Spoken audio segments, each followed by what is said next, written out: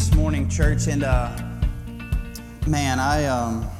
so thankful for our worship team. I'm so thankful for our volunteers. You know, there's so much that goes into what we do and accomplish every week, and man, it's so little of me, and so much of just so many people, and most of all, just the provision of the Lord to just bring us here together and just be able to worship Him. And I just want to get us into where we're at this morning. You can turn your Bibles to James chapter 1. We're still going to be in James together. And just to kind of catch us up, a lot of times when you come into a sermon, I've said this before, when you come into a sermon after the first week, if you haven't been here, then it kind of feels like you're walking into a movie in the middle of it. And so, we're going through this series through the book of James called Working from Victory. And like Brother Garen said in the beginning of service, this is this idea that everything that we do as a Christian, our faith lived out through works, is out of this perspective of what Jesus has done on behalf of His people, on behalf of His children. And in that, working from that victory, there should be this sense of confidence. There should be this sense of encouragement. There should be this sense of peace and knowing that everything that I do as a Christian in my accomplishments and in my faults is from this place of victory that Jesus has already obtained for me and that He has held on for me. And so last week, church, when we were discussing, and we were still in chapter 1, we talked about comparison. And in the midst of our trials, in the midst of just life in general, we came to this conclusion. Our sermon in a sentence last week was not to let comparison keep you from faithful living. Whether that was not feeling like we measure up or not, that we're not good enough, or even elevating ourselves to feel like we're too good for it. And so, kind of seeing what the Lord had for us in that, and knowing that in our best effort to live a faithful life for Christ, we can't allow comparison to corrupt us, but hopefully construct us and be a tool that God uses for us as we can encourage each other and we can be a help for each other in how we function and how we live as believers in this world. And so, the common theme is that our perspective determines our progress. Okay, because we're talking about trying to work from victory, see from the victory that Jesus has laid before us. And so our hope through this series is that our perspective would be changed in how we move and how we function and how we live as Christians in this world. And, the common thread that we've been talking about and that really continues on through the end of the book, and that really continues into even what we're going to talk about this morning. It goes from trials and kind of the outward pressures of the world, where this morning we're going to shift just a little bit, and it's going to go from the outward pressures of the world to the inward drawings of the things within us in our temptations. And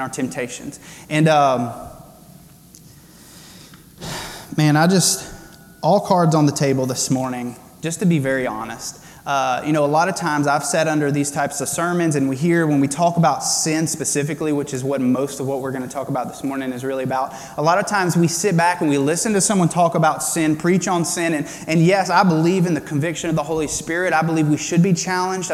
Believe we should have a sense where we're acknowledging our sin and understanding what it does to us. But a lot of times we sit and we listen to someone preach on these things, and we have this sense of like they have it all figured out. Well, all cards on the table this morning, as we get into this, I need you to know that I am a sinner.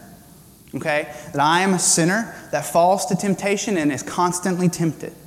And so just hear me this morning that I'm not speaking to you from this place of that I have it all figured out, but I hope that we are stepping into this together to see what the Lord has laid before His people as we fight and work through, and then kind of subtitled this morning, Overcoming Our Temptations. Overcoming those things that are laid in our life that are drawing us into things, drawing us away from the Lord, drawing us away from this perspective of working from victory, but living more in whether it's the shame and guilt of our temptation and the sin that it leads to, or just in our inability or lack of in our life. And I love the progression of this in this book, because like last week, the weeks before, we've talked about trials and the pressing against us. And if we're honest with ourselves, the times that we fall to temptation the most is when the pressures around us in our life are the hardest, right? When life is difficult, when things are difficult, because what are we doing in those times in our life when our lives are just swamped with busyness or hardships or difficulties? We're grasping for straws. We're grasping for whatever we can find, for some normalcy, for some comfort, for some stability, for some fulfillment. We're just reaching for whatever's there. And so a lot of times when our life is being pressed on by the trials of life is the most likely time when we're going to fall into the temptations of life. And that's what James really lays out for us this morning. I think it's just such a beautiful transition for us to see. And like I said, as we speak about this morning, I don't want you to hear me speaking of it from some high, pious place, because I'm a sinner like you. I fall to temptation as you do, and I'm constantly having to grasp for something more than myself to carry me through those things. And where James is going to direct our attention this morning is where to be grasping for. What to be grasping for. And so to really just kind of begin this morning, I think we need to lay out what is sin specifically. Sin specifically is breaking the law of God as established by God in the Old Covenant. You know, and in a lot of ways, just to condense that, just to kind of help ourselves understand, like, well, have I broken any of those things? The Ten Commandments is always a good place to go to.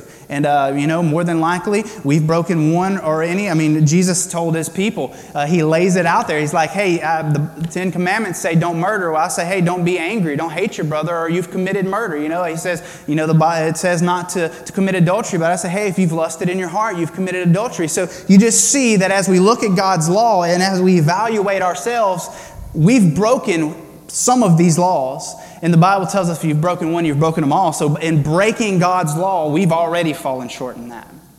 So we have already sinned. You know, and then the other thing being rebelling against God. And we may not be in active states of rebelling against God, but when we commit sin, we are in a sense rebelling against God. And this isn't so much, we always say, well, that's not fair. I didn't choose to do this. But in reality, in our broken, sinful nature, this is what we are born with. And we are walking into this life, we are walking in this Christian life, fighting against the temptations and the deceptions of the enemy around us. And Paul says this to the church of Corinth. He says in 2 Corinthians 11:3, he says, but I am afraid that as the serpent deceived Eve by his cunning, your thoughts will be led astray from a sincere and pure devotion to Christ. So Paul's acknowledging that as we walk through this Christian life, we are hearing things constantly. We are constantly being tempted. We are constantly the enemy is trying to deceive us, to make us believe, like I said, when pressures are coming against us, that we need something more than Jesus to find fulfillment, satisfaction, and importance and value and worth in our life. And so what we see this morning is James lays this out, because the thing that we need to understand, and as we talk about this, we're hearing that I'm a sinner, we're hearing that I fall short, but also we need to understand that as a child of God, that we are both sinner and saint. We are both sinner and saint. I saw somebody argue on social media one time, which people feel like everybody has a platform on social media. But his big deal was a Christian should not ever call himself a sinner, but he should call himself a saint. That you are no longer a sinner, you're now a saint. And that you should there should always be that distinction. But for me, I just have trouble with that. Whenever Paul would say, as a believer, he would say that Jesus Christ came to save sinners who I am the chief of. Paul he says, I'm a sinner. Like, I still fail. Like, for me as a Christian to ever say, well, I'm a saint and I'm not a sinner anymore, would tell people who are walking through these trials and temptations, well, you must be doing something wrong.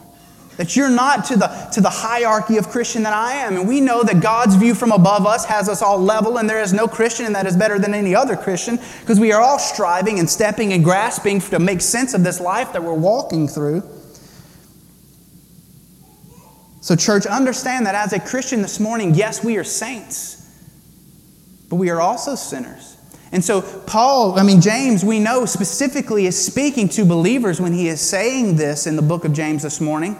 Because he is writing, remember in the beginning we talked about those who have been scattered, those in the disbursement who are not collected together. They are experiencing trials and persecutions and these pressures and temptations to fall back into sinful ways. And so he's telling them, he's giving instruction to Christians here who are both sinners and saints, walking through trials and walking through temptations. And so this morning that's what we see. And so, but what James wants to give us is instruction on what to be looking for, what to be grasping for. Because, like Paul says, he says we don't have to be ruled by our sinful nature. He says in Romans 6, verse 12 and verse 14, he says, let not sin therefore reign or rule in your mortal body to make you obey its passions. He says sin does not have to make you obey what it wants to do. He says, for sin will have no dominion over you, since you are not under the law, but under grace. And it's that perspective. It's that perspective. And we're going to kind of see this as we move forward. He says it's because you're not under the law. He says, because you're not under this law that showed you that you broke the sin, that you committed sin by breaking the law, God's law. He says, you're not under that anymore, you're under grace. And so he's shifting our perspective to help us understand this. Because even in the Old Testament, the prophet Ezekiel would say this. He says, have I any pleasure in the death of the wicked, declares the Lord? And he says, and not rather that he should turn from his way and live. God's desire and intention for us is to live. That's what God wants for us. God does not want to see us go to hell. God does not want to see us be what we'll talk about when we talk about death, eternally separated or just even momentarily separated from Him. He does not want that for us. He says He wants us to live. And so this morning, church, as we kind of get into the actual sermon, that's kind of the intro, but as we get into it this morning, this is our sermon in a sentence this morning. The one thing that I hope that we can take away from this morning is this. It's to don't be fooled by your feelings. Don't be fooled by your feelings. Because, church, what we'll realize this morning is that the way we feel is rarely a productive path and usually leads us to sin, usually leads us away from the Lord. Don't be fooled by your feelings. How we move in a direction of dealing with and overcoming our temptations is this starting point this morning, is not being fooled by our feelings. And so two things this morning, two things that I believe that we have to kind of stick to, that we draw to an understanding to help us move beyond temptation, to help us overcome and walk through and endure temptation, are these two things this morning. The first thing that we need to understand as we face temptation is that it is not Him, it's me. It is not Him, speaking of God, but it's me. And we're going to read verses 13 down to verse 18 this morning. Read that with me in James chapter 1. It says, let no one say when he is tempted, I am being tempted by God. For God cannot be tempted with evil, and He Himself tempts no one. But each person is tempted when he is lured and enticed by his own desire. Then desire, when it has conceived, gives birth to sin. And sin, when it is fully grown, brings forth death. Do not be deceived, my brothers. Every good gift and every perfect gift is from above, coming down from the Father of lights, with whom there is no variation or shadow due to change. Of His own will, He brought us forth by the word of truth, that we should be a kind of first fruits of His creatures. So, church, the first thing is understanding this perspective that it's not Him, it's me. And we see that in verse 13. He says, let no one say I am being tempted by God. When our circumstances get very difficult, when we find ourselves in a certain mindset or certain progression of activity, a lot of times we find ourselves complaining against God. God, why have you done this? Why have you allowed me to fall into this sin? God, why have you put this in my life so that I would fall to it or be sinful? And questioning His love, resisting His will. This is usually the time when we push against God. But Proverbs 19:3, it tells us this, kind of continuing on with that theme. He says, when a man's folly brings his way to ruin, his heart rages against the Lord. Isaiah 63:17, he says, O Lord, why do you make us wander from your ways and harden our heart so that we fear you not? You know, these are the moments when we find ourselves falling to temptation. We find ourselves just pressed in by the enemy around us, being deceived and being tempted. He tells us here that these are the moments when the enemy whispers into our ears the most. This is the moments whenever he has us grasping for something more. He tells us that we need something more. And we not only begin to blame God, but a lot of times, if we're honest, when we are sinning, what do we want to do? We want to blame others. We want to say, well, it's so-and-so's fault that I'm doing this thing. It's so-and-so's fault that I'm acting this way. Whether it's a husband blaming a wife blaming a husband, someone blaming their employer, that if my job was better, then I wouldn't act this way or I wouldn't do these things. If my marriage was better, then I wouldn't act this way or do these things. We begin to blame the external things. We begin to look outside of ourselves and say that it's not my fault that these things are happening, that it's my circumstances the reason that these things are happening. Blaming other people or situations for the things that we do that pull our focus off of Jesus. And the reality is how much, I love the Bible so much because it's so applicable. Church, this is the very excuse that we've been using since the beginning.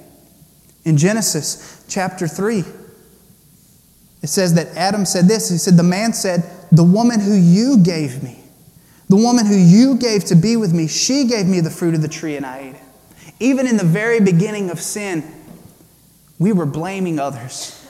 God, you gave me this, and then she gave it to me, and then I ate it, but it's not me. It's not me, it was her. And then not only was it her, but it was you. This is what you gave me. And so we remember in the Bible in the beginning, God said everything was good. And so He said that it was good that man not be alone, that it was good that you had Eve. It was good that you had everything you had. But then for us, in our perspective, and when the enemy whispers into our ear and we sin, what do? We begin to blame and take the good things that God has given us and turn them into bad things. Say that those things are bad. That's not good for me. You gave that to me and then it caused me to sin. But we know that it's not the things outside of us. And that's not anyone else's fault.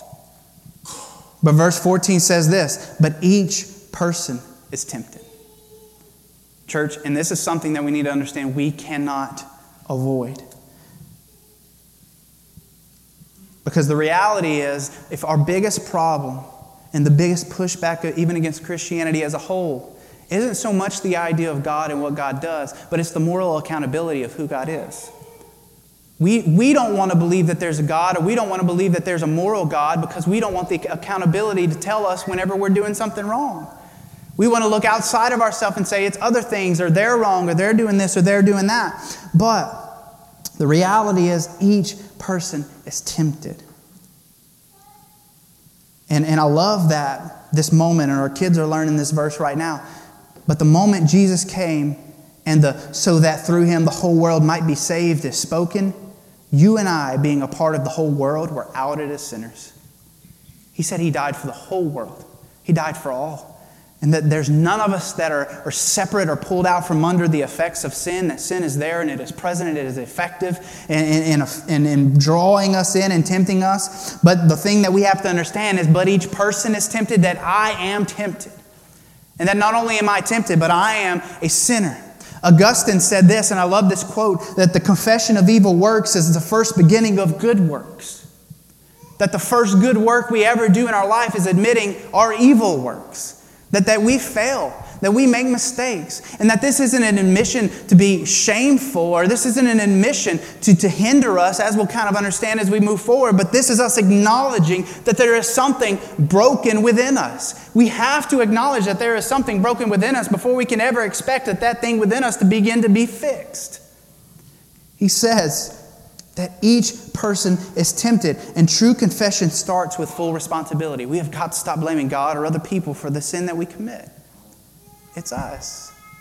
It's us. And that doesn't have to be hopeless. It's us. I stood up here this morning and admit to you, I sinned. I've sinned this week. I probably sinned yesterday. I may have sinned this morning. We have become such nature for us that we do these things that break God's laws. But we need to understand that it's not from outside of us, but it's within us. Verse 14 tells us this. It says, when he is tempted, when he is lured and enticed by his own desires. This phrase, lured and enticed, communicates tactics for hunting or trapping. This idea of baiting a trap and enticed. In the original Greek, it means to bait a hook. And if we think about this in the terms at which it presents us to us, is very much like fishing, right? I'm not very good at fishing, but I have been fishing before. The last time I went fishing, I caught nothing, and so me and my wife said, we're not leaving empty-handed, so we went to the Mennonite ponds and caught a whole ton of stuff. We said, we are not leaving empty-handed. But, we think about it in the terms of this, of fishing, and that the hook is baited, and it is thrown out, and it is dangled in front of the fish, and it's enticing them, come and take hold of me. And as soon as they take hold, the fish is brought in. And so it's this idea that there are things that are laid before us that are playing on our desires. Or another word for desires is being lust. Lust isn't always applicable just to sexual sins, but it's talking about the desires of the flesh, the lusts of our flesh. And that's what it says, that is coming from within us. The problem isn't so much outside of us, but our lust from within us. It's our feelings. If that's an easier way to understand lust, it's the way that we feel. We've talked about this before, even in regards to happiness. That happiness is more like the temperature in the room, that it changes, right? That our feelings change depending on our circumstances. And like we said in the beginning of this book, we're talking about trials and all these things pressing against us. The way that we feel changes with the things that are around us and the things that are coming against us. And so he's trying to shift our focus from the outside to the inside and understand that the lusts are coming from within us, that it's our feelings, and that the problems that we step into and the sins that we commit, they're not anyone else's fault, but they're our own from within us. Proverbs 7 verse 15, he says, he makes a pit, digging it out, and falls into the hole that he has made. And then he continues on, and he lays this out for us in verse 15. He says, then that desire, when conceived, gives birth to sin, and sin brings death. The reality is, what we understand from that portion of the verse is that sin is rarely a single act. It's usually a progression. It's usually a progression. And I just want to read really quick to you, and you can write this down and read it later. But Proverbs chapter 7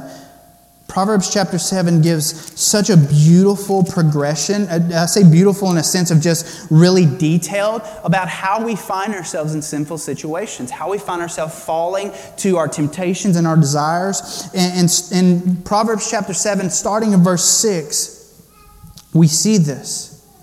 We see this lay out. And it's talking about the adulteress, and this is talking about the enticing of our lust, or the lust of our flesh. Like I said, not specifically just sexual, but just in regards to what our flesh needs. And in verse 6, and I'm going to read these verses just so that we hear them. He says, for at the window of my house I have looked out through my lattice.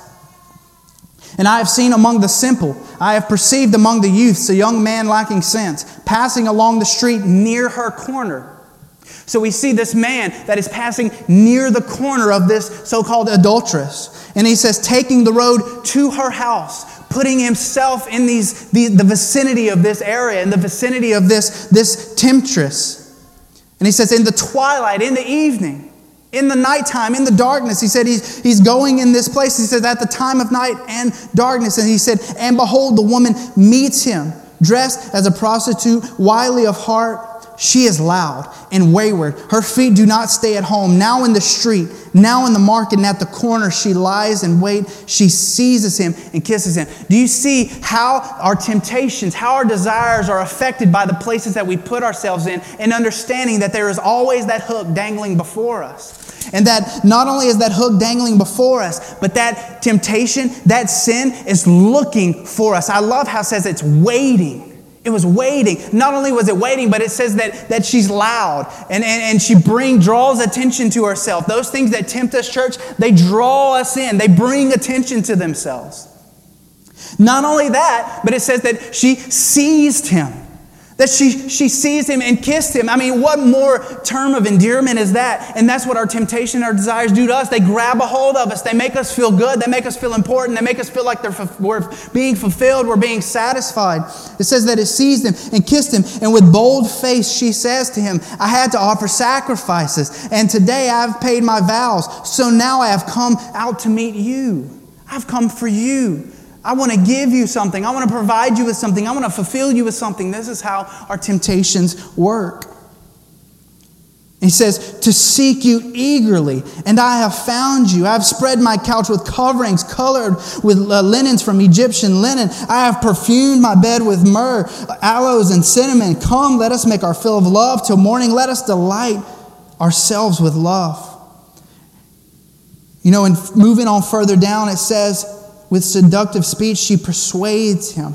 With smooth talk, she compels him. All at once, he follows her as an ox goes to slaughter, or as a stag is caught fast, till an arrow pierces its liver. And I don't know what you know about the liver, but the liver is very vascular. If the liver is pierced, you instantly can bleed out. So it's talking about a kill shot, basically.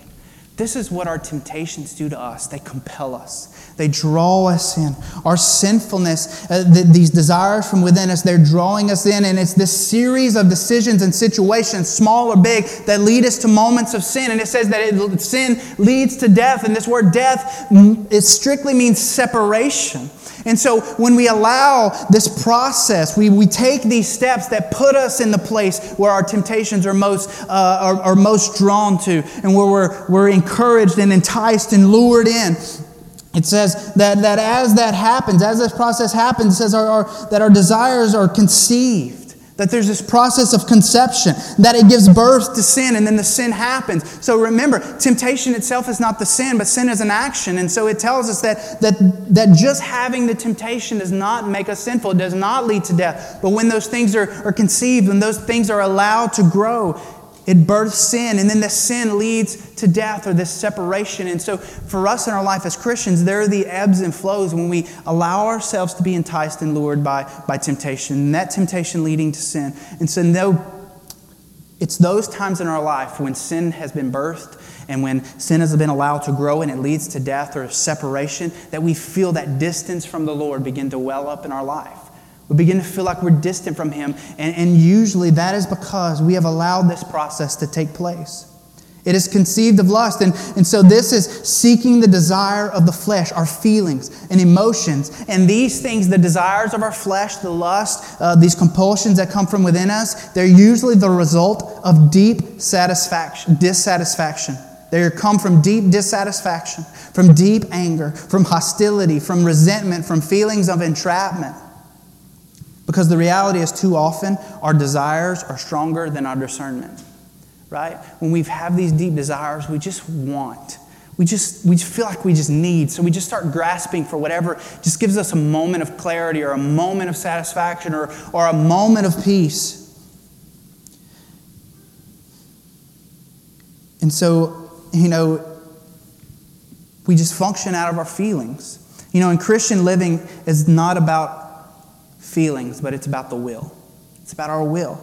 Because in reality, if we truly look at it, our kids work off feelings. Adults live by will, right? Our kids work off feelings. They work off desires. Whatever they want, they grasp for, they cry for, they reach for, they want for. But as we grow older, we begin to work separate from our feelings, and we begin to work from our will, right? Because honestly, I don't feel like going to work most Mondays. I don't feel like doing certain things sometimes, but there are things that I will myself to do that I do because I know what I'm supposed to do. But that's separate from my feelings. And so for us, these desires that we have, they must be our servants and not our masters.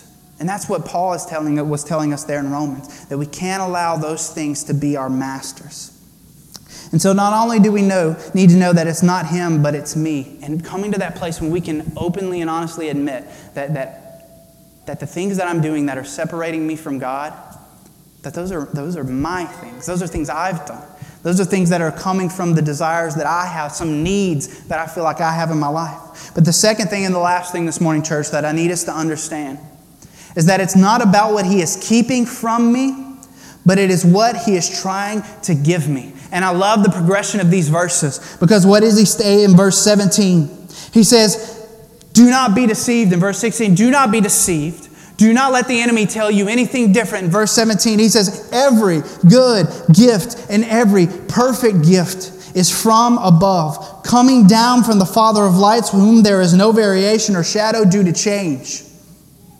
This is what God has laid before us. He looks to satisfy us. He looks to provide for us. He lays this out. Matthew 4:4, he says, but he answered, it is written, man shall not live by bread alone, by every word that comes from the mouth of God. God is looking to fulfill us. God is looking to provide us. God knows the desires we have. God knows the weaknesses that are within us, and He looks to fill those spaces. Earlier on in chapter 7 of Proverbs, he says this before he gets into the other portion we read. He says, my son, keep my words and treasure up my commandments with you. Keep my commandments and live. Keep my teachings as the apple of your eye. Bind them on your fingers. Write them on the tablet of your heart. Say to wisdom. Say to wisdom. This is kind of like the opposite of desires or of lust or the adulteress that it talked about later on in that chapter. He says, say to wisdom, you are my sister, and I call insight your intimate friend, to keep you from the forbidden woman, from the adulteress with her smooth words. Romans 8, verse 6 through 7, it says, to set your mind on the flesh is death or separation, but to set your mind on the Spirit is life and peace. For the mind that is set on the flesh is hostile to God, for it does not submit to God's law. Indeed, it cannot. God is inviting us to stop living for lesser things and start living for the glorious things that He's laid before us. He says, take your fill in what I have for you. And this comes from our knowledge of who God is and what God's trying to do for us, that He is trying to give to us. He's not trying to take from us. A.W. Tozer said, the most important thing you think about is what you think about when you think about God, and who God is and what God is trying to do for you. If you think God is trying to hurt you, if you think God is trying to keep from you, you have an improper view of who God is. God is trying to give to us. He's trying to provide and fulfill those desires so that we don't have to grasp for the empty things of the world. And not only is He trying to give good gifts from us, but understanding who He is. It says in verse 17, He is the Father of lights, where there is no variation or shadow due to change. I love this, that God is not just creator, but He's Father. That He's a Father that never changes, a Father that never leaves us in the dark. This Father of lights, it communicates this idea of the creator of celestial bodies or planets. You know, sun, moon, stars, these things, that it says that He is the Father of lights.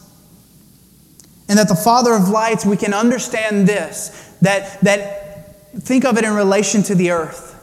That there is moments when there is darkness on the earth, right? But is it ever because the sun is moved? It is never because the sun is moved, right? It's because the earth is moved. Because the earth is rotated. Because the earth has orbited around the sun and it has cast darkness in certain places. And so He is telling us that God is like the sun, that He never stops shining light. And if there is darkness, it's because of the variation of us and not because of the variation of God. Church, God has not gone anywhere. He has not moved further away from us. If there is darkness or sin in our life, it's because we have rotated. We have moved away from Him. We have varied. God has not varied. God's goodness is constant. God's light in our lives is constant. And if we are not seeing it, if we are not experiencing it, if we are not living in it, it is not because He has left us. It is not because there is variation in Him. Church, He is there waiting on us. He is the Father of lights. He never stops giving. And the thing that we need to understand is that if we're functioning in our feelings, it is like we are functioning in a dark room. Feeling our way around for the way out. Feeling our way around to try to find our way out. And for us, we need to stop living our way through the dark and start walking in the light. Start seeing what He has for us and understand what He is doing for us. He is giving for us. And He tells us in verse 18, this is what He says He's giving. He says, of His own will, He brought us forth by the word of truth. This brought forth is a conception, a new birth. That He says as a child of God, He's done something in you and for you. This word here, the word of truth, is also the word, it's the Greek word logos, and is the word used to describe Jesus in John chapter 1. The Word was God, and the Word was with God. Speaking of Jesus, He says that He has given us He has given us everything through Jesus. 1 Corinthians 15, 21 through 22 says, for by a man came death, or by Adam, and by a man has come also the resurrection of the dead. For as in Adam all die, so also in Christ shall all be made alive. He says He has given us the word of truth. He has given us Jesus. He has given us everything that we need to find fulfillment, to find satisfaction, to find value, to find worth, to find importance, that God has laid this Jesus Christ before us to see what He has done, to see what He is giving for us. And as we look at our sin, as we look at the things that are separating us, bringing us to death, bringing us to separation from the Lord, separating us from Him, either as non-believers where there's this chasm between us that we have not acknowledged Jesus yet, or as believers, as we fall into sin, He says that He has made a way. He has made a way. And so C.S. Lewis says this. He says, it is not enough to want to get rid of one's sin. Because I know a lot of us, we just fight and we fight and we fight to get rid of our sin. He said, it's not enough to just try to get rid of our sin, because on your own, you will never get rid of it. You'll never get rid of it. It's like this stain that you're just wiping and you're wiping and you're wiping and you're wiping. He says, you will never get rid of it. He says, so it's not enough to want to get rid of one's sins. He said, we also need to believe in the one who saves us from our sins. And that's the word of truth, that He says that He has brought us forth from His will, that God chose you. God chose me. God chose us to bring us forth, to birth us from something greater. And so to finish up this morning, I want to lay these three things out for us. I like to kind of give us something to be thinking about and to move with. But these three things this morning, three things that we need to be reminded of as we refuse the luring of our temptations and confidently enjoy God for what He has for us. And I believe it's a really cool, if you read these verses backwards from verse 18 to verse 13, you'll see this laid out. These three things that we can understand. The first thing is who I am. That as a believer, who I am. In verse 18, he says, so that we should be a kind of first fruits. First fruits in the Old Testament, the first of the harvest, this was the best. This was what God required. You bring me the best and you lay it before me. And so what God is calling His people, He's calling His people the first fruits of all creatures. The best thing He ever created, He says, is human beings. He says, you and as my child are brought forth as the first fruits. And so He tells us to remember who you are as a believer in Jesus. He says, not just as a sinner, but as a child of God, that I am a son, that you are a daughter of God, brought to life, regenerated to a new life of His own will, that He chose it. He wanted it. He wanted you even more specifically.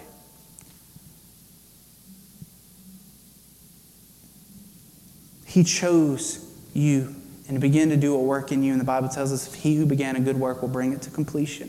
So to overcome our temptation, dealing with our temptation, number one, we remember who we are in Jesus. The second thing is understanding and remembering who He is. Not only an all-powerful, all-knowing Creator of all that is wonderful and awe-inspiring, but He is Father. He is Father, sending down good and perfect gifts with no intention to change, no variation. It does not depend on who we are, how we live, or how we act. He said there is no change, no variation in who He is. He is firmly fixed in what He is doing and what He plans to do. So remember who He is. And the last thing this morning, church, is that what He gives. Who I am, who He is, and what He gives. God's gifts are always better than Satan's bargains. God's gifts are always better than Satan's bargains. God wants to give us so good. And every good thing He's given you in your life, everything you could account to good in your life is given from God. Is given from God. And He gives us every good thing we have and in Him. And those things are perfected in Him for our good. In Him they're perfected. The good things that we have that are leading us to sin, Those things aren't being led to sin by God, but they're being perverted by the enemy. And so the good things God gives us, they're either perfected or they're perverted, depending on who we're grasping for, who we're listening to. I mean, in reality, you think about it. Your marriage can either be a treasure or it can be toxic. Your kids can either be a treasure or they can be toxic. Your job can either be a treasure or it can be toxic, depending on who the source is for that, who we're acknowledging has given us that. Every good and perfect thing, God perfects those things in our life. God perfects those things in our life. So church, I want to ask you this morning, just bow your head and as we wrap up, and I'll just be real quick and we'll pray. But every single one of us is walking through these seasons of temptation. No one's safe from the temptation that comes from within us. And so whatever your sin looks like this morning, whatever things in your life that are separating you from the Lord, from really being able to dwell on Him, think on Him, walk in Him, I pray that you, in this moment, you begin to just think on those things for a second. Those things that you think in your life, man, I wish I could shake this thought, this action, this intention, this emotion, whatever it might be. This thing that you do in secret, this thing that you've done that no one knows about, this thing that you want to do, that you plan to do, whatever it may be. These sins that are separating you from God. That as we acknowledge those things personally, all of us this morning acknowledge those things, that we begin to overcome those things by understanding, first off, who we are. Who we are in Jesus as a believer, if we've put our faith in Him. That He says that we're first fruits, that we're meant for bigger and better things than the empty satisfactions and the empty bargains of the enemy, the perversions of the good things that God's given us.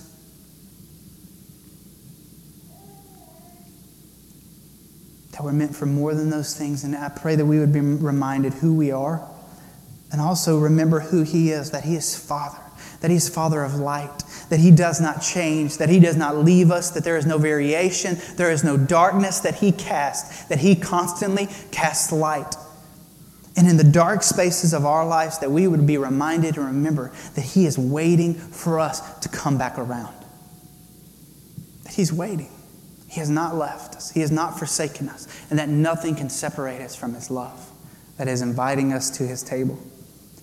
And the last thing, that we would know what He gives, and that every good thing in our life has come from Him, and He sees to perfect those things, where the enemy sees to pervert those things, to take treasures and make them toxic. That we would find the treasuring and the perfecting in Jesus, seeking Him, allowing Him into those spaces to do the only work that only He can do. Father God, I thank You for Your word. God, I thank You for the words of James this morning that just draws our attention, Lord, to bring us to this point of necessary repentance. But God also brings us to this point of necessary celebration. To know that there is no variation or change. God, that as the jewel of your eye, God, just the people of Your pasture, God, that You are attending to us, that You are caring for us, that You are loving us. God, in the variations, the darkness that we may find ourselves walking in time to time, God, it is not You changing, God, but us moving ourselves in these spaces of separation because of our sin, God. So I pray this morning that we acknowledge those things. God, help us to acknowledge the process. Help us acknowledge the decisions that we make that put us in these places, that draw us in, that entice us, that lead us to the sin that separates us. God, and that we would rest in the saving work of Jesus, God, to just bring confidence in our walk, to bring joy to our life, God, to bring perfection to the good things that You've given us in our marriages, in our jobs, in our parenting, in our lives around us, God. Lord, let us rest on You for the perfecting. God, that we would stop grasping for the empty desires of the flesh and the lust of and desires from within us. God, we would stop biting the bait that is laid before us and rest in the goodness that you've given us, that you've promised us as your people, as a first fruits coming down from the Father of lights, that we do not have to be deceived by the empty desires of the world. God, that you've given us so much. Father, so this morning we repent. God, I pray that we would repent. God, but then we can move from repentance to celebration and knowing that you have laid a victory before us. God, and even in the ebbs and flows of our temptations and our sins, God, that you do not change and you still are working in us. God, help us to not be fooled by our feelings. God, help us to walk in your light, walk and work in your victory. God, let our faith be lived out regardless of where we fall, regardless of the trials, regardless of the temptations. God, help us to keep pushing forward. Father God, help us to grow in maturity in you. Lord, we love you. God, I thank you for your word. I thank you for this time that we have together, God. And we love you, we thank you, we praise you in Jesus' holy name. Amen. Church, I just want to thank you this morning. I want to encourage you to go back.